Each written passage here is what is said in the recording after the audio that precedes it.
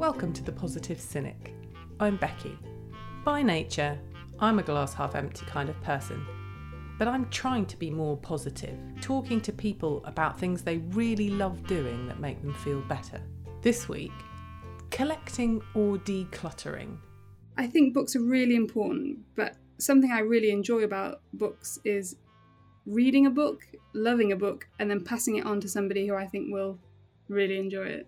I'm talking down the line to book lover and lifelong declutterer, Kate Acer, Space is my friend. who takes her minimalist aesthetic from her Swedish family, My saying is clear house, clear mind. and passionate book collector and former development director of the London Library, Philip Spedding. I'm surrounded by bookcases in this room, and then there's some more downstairs, and I've run out of bookshelf space, so I'm now filling in books behind books. And it is always a problem, even at the London Library, which had over 1 million books. You start to run out of space if you keep buying. I'm guilty of holding on to too many things myself. Why? Am I lazy? Can't get away from the sense that it might be useful one day? Heartbroken at the possibility that things lost are lost forever? And then you get into that difficult thing of getting rid of books. I gain a sort of visceral connection to a book, even after I've read it. So I feel that taking it away and putting it in a charity shop or whatever is abandoning a much-loved friend. So I'm very bad at getting rid of books, but very good at buying them, which, to misuse Macawber's phrase, results in unhappiness. Who will convince me, the positive cynic, stuck in the middle ground, spending far too much time looking at the screen? Behind me are 3 or 4 shelves of play scripts. I'm particularly proud of my collection of Tom Stoppard, Harold Pinter, and Alan Bennett. All 3, I've either acted in their plays or met them. Tom was the president of the London Library when I was there, so it was a great honour to be in regular contact with him on library matters. Stoppard seems to support decluttering. Septimus says to Thomasina, "We shed as we pick up, like travellers who must carry everything in their arms, and what we let fall will be picked up by those left behind. The procession is very long, and life is very short."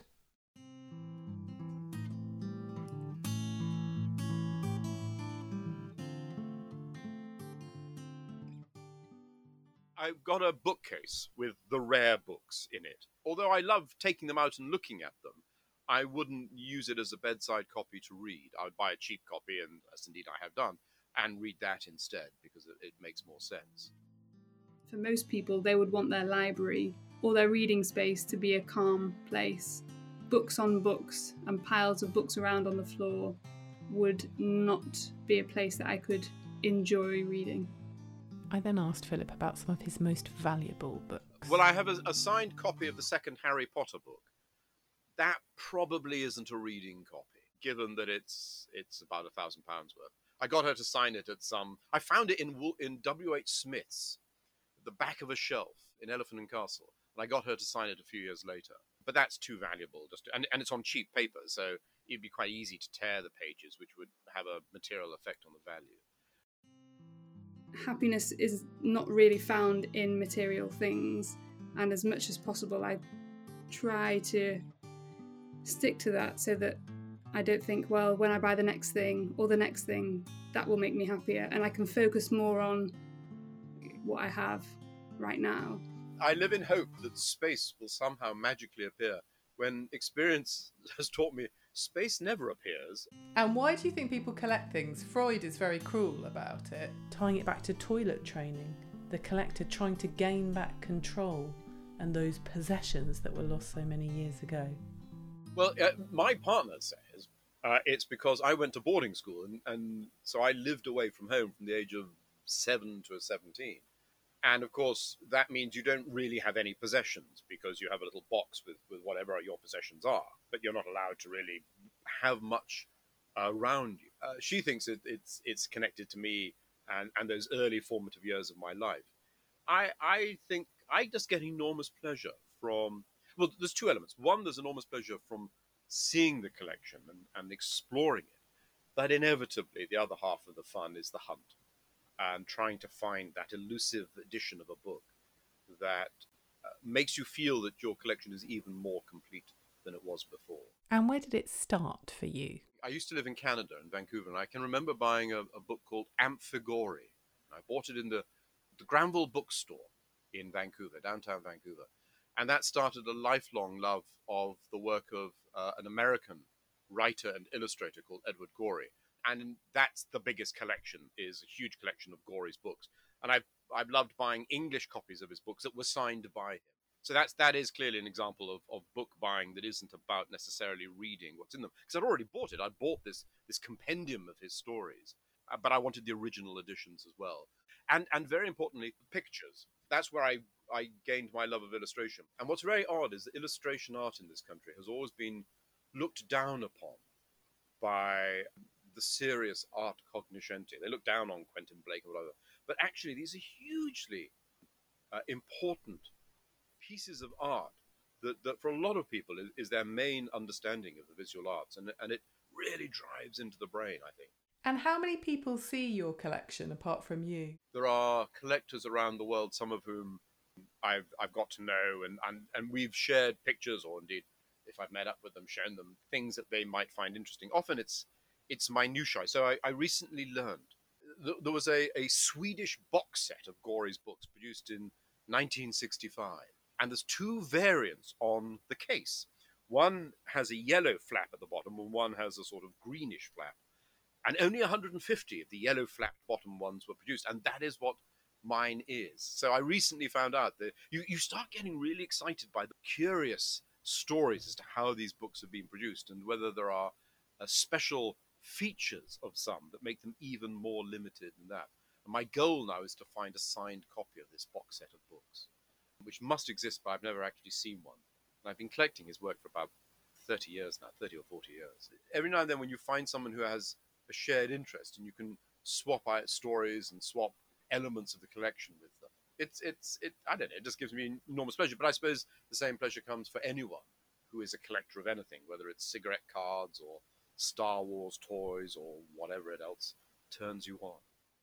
Quite recently, I acquired a selection of matches and matchbooks that my grandpa had been collecting his whole life. He had a lot, and a lot were thrown away. I just got a small bowl full. And they were collected from different bars and restaurants and places he'd been all around the world. And I spent the evening Googling all these different places. And it was actually amazing because that was like following a trail of where he'd been in his life. And that was something quite special. I am not as voracious as some, shall we say. I was about to say I'm not nuts, but let's say I'm not as voracious as some. I do enjoy looking at the items that I have collected. It gives me great pleasure to see them. In fact, the Gorey collection, I am trying to now catalogue so that I know what I've got, because I suspect there are some duplicates in that, and it may be sensible to move some of those on. I don't need 2 or 3 copies of some of these things. So I do look at them and I do enjoy them. But clearly for some, it is purely the hunt that is the joy of it. The sad thing about the hunt, though, as a book collector, is the loss of second-hand bookshops.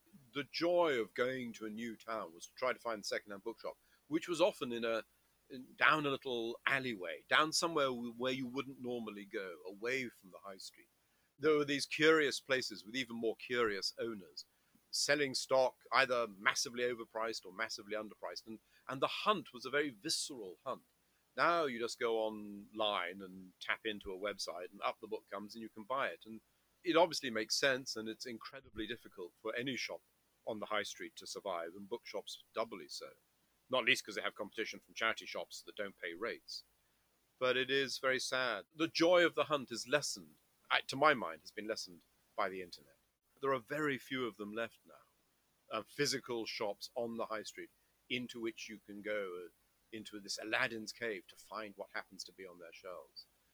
Absolutely, and it's about the sensual nature of books, I suppose, as well. And there is an indefinable feeling when you walk into a second-hand bookshop, that smell and the sense of discovery. And the fact that it might not be as organised or catalogued as a library, that gives a sense not only of history, but of infinite possibility.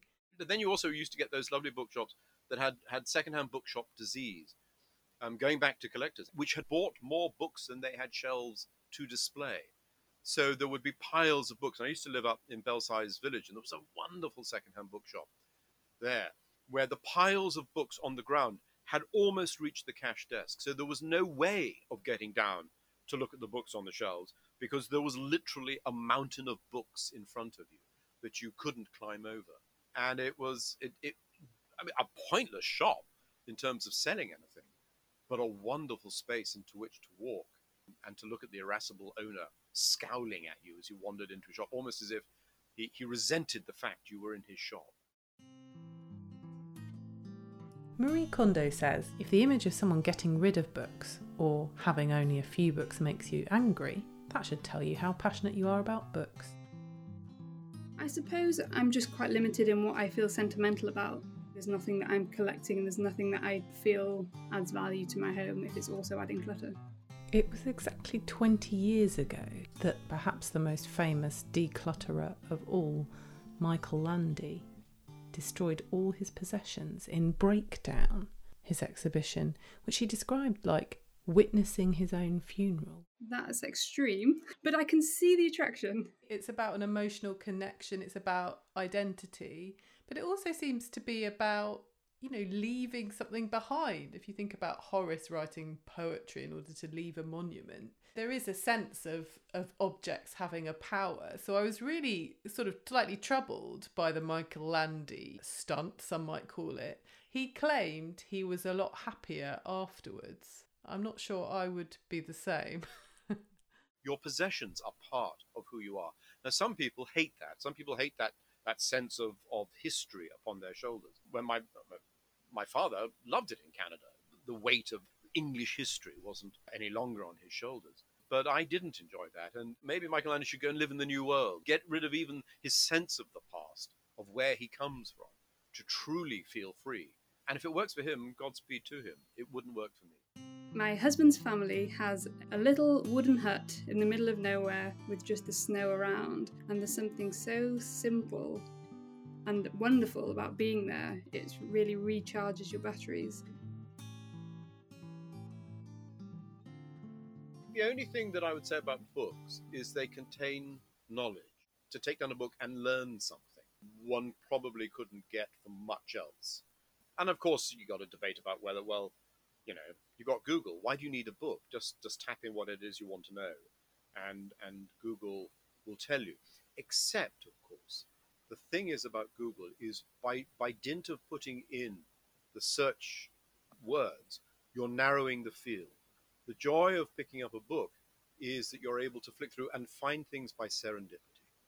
And I do think that part of the battle of life is to try and remove algorithms from how you learn and how you understand. It is very easy, because the internet is structured this way, that if you believe in something, the internet will continue to show you stuff that enhances that belief.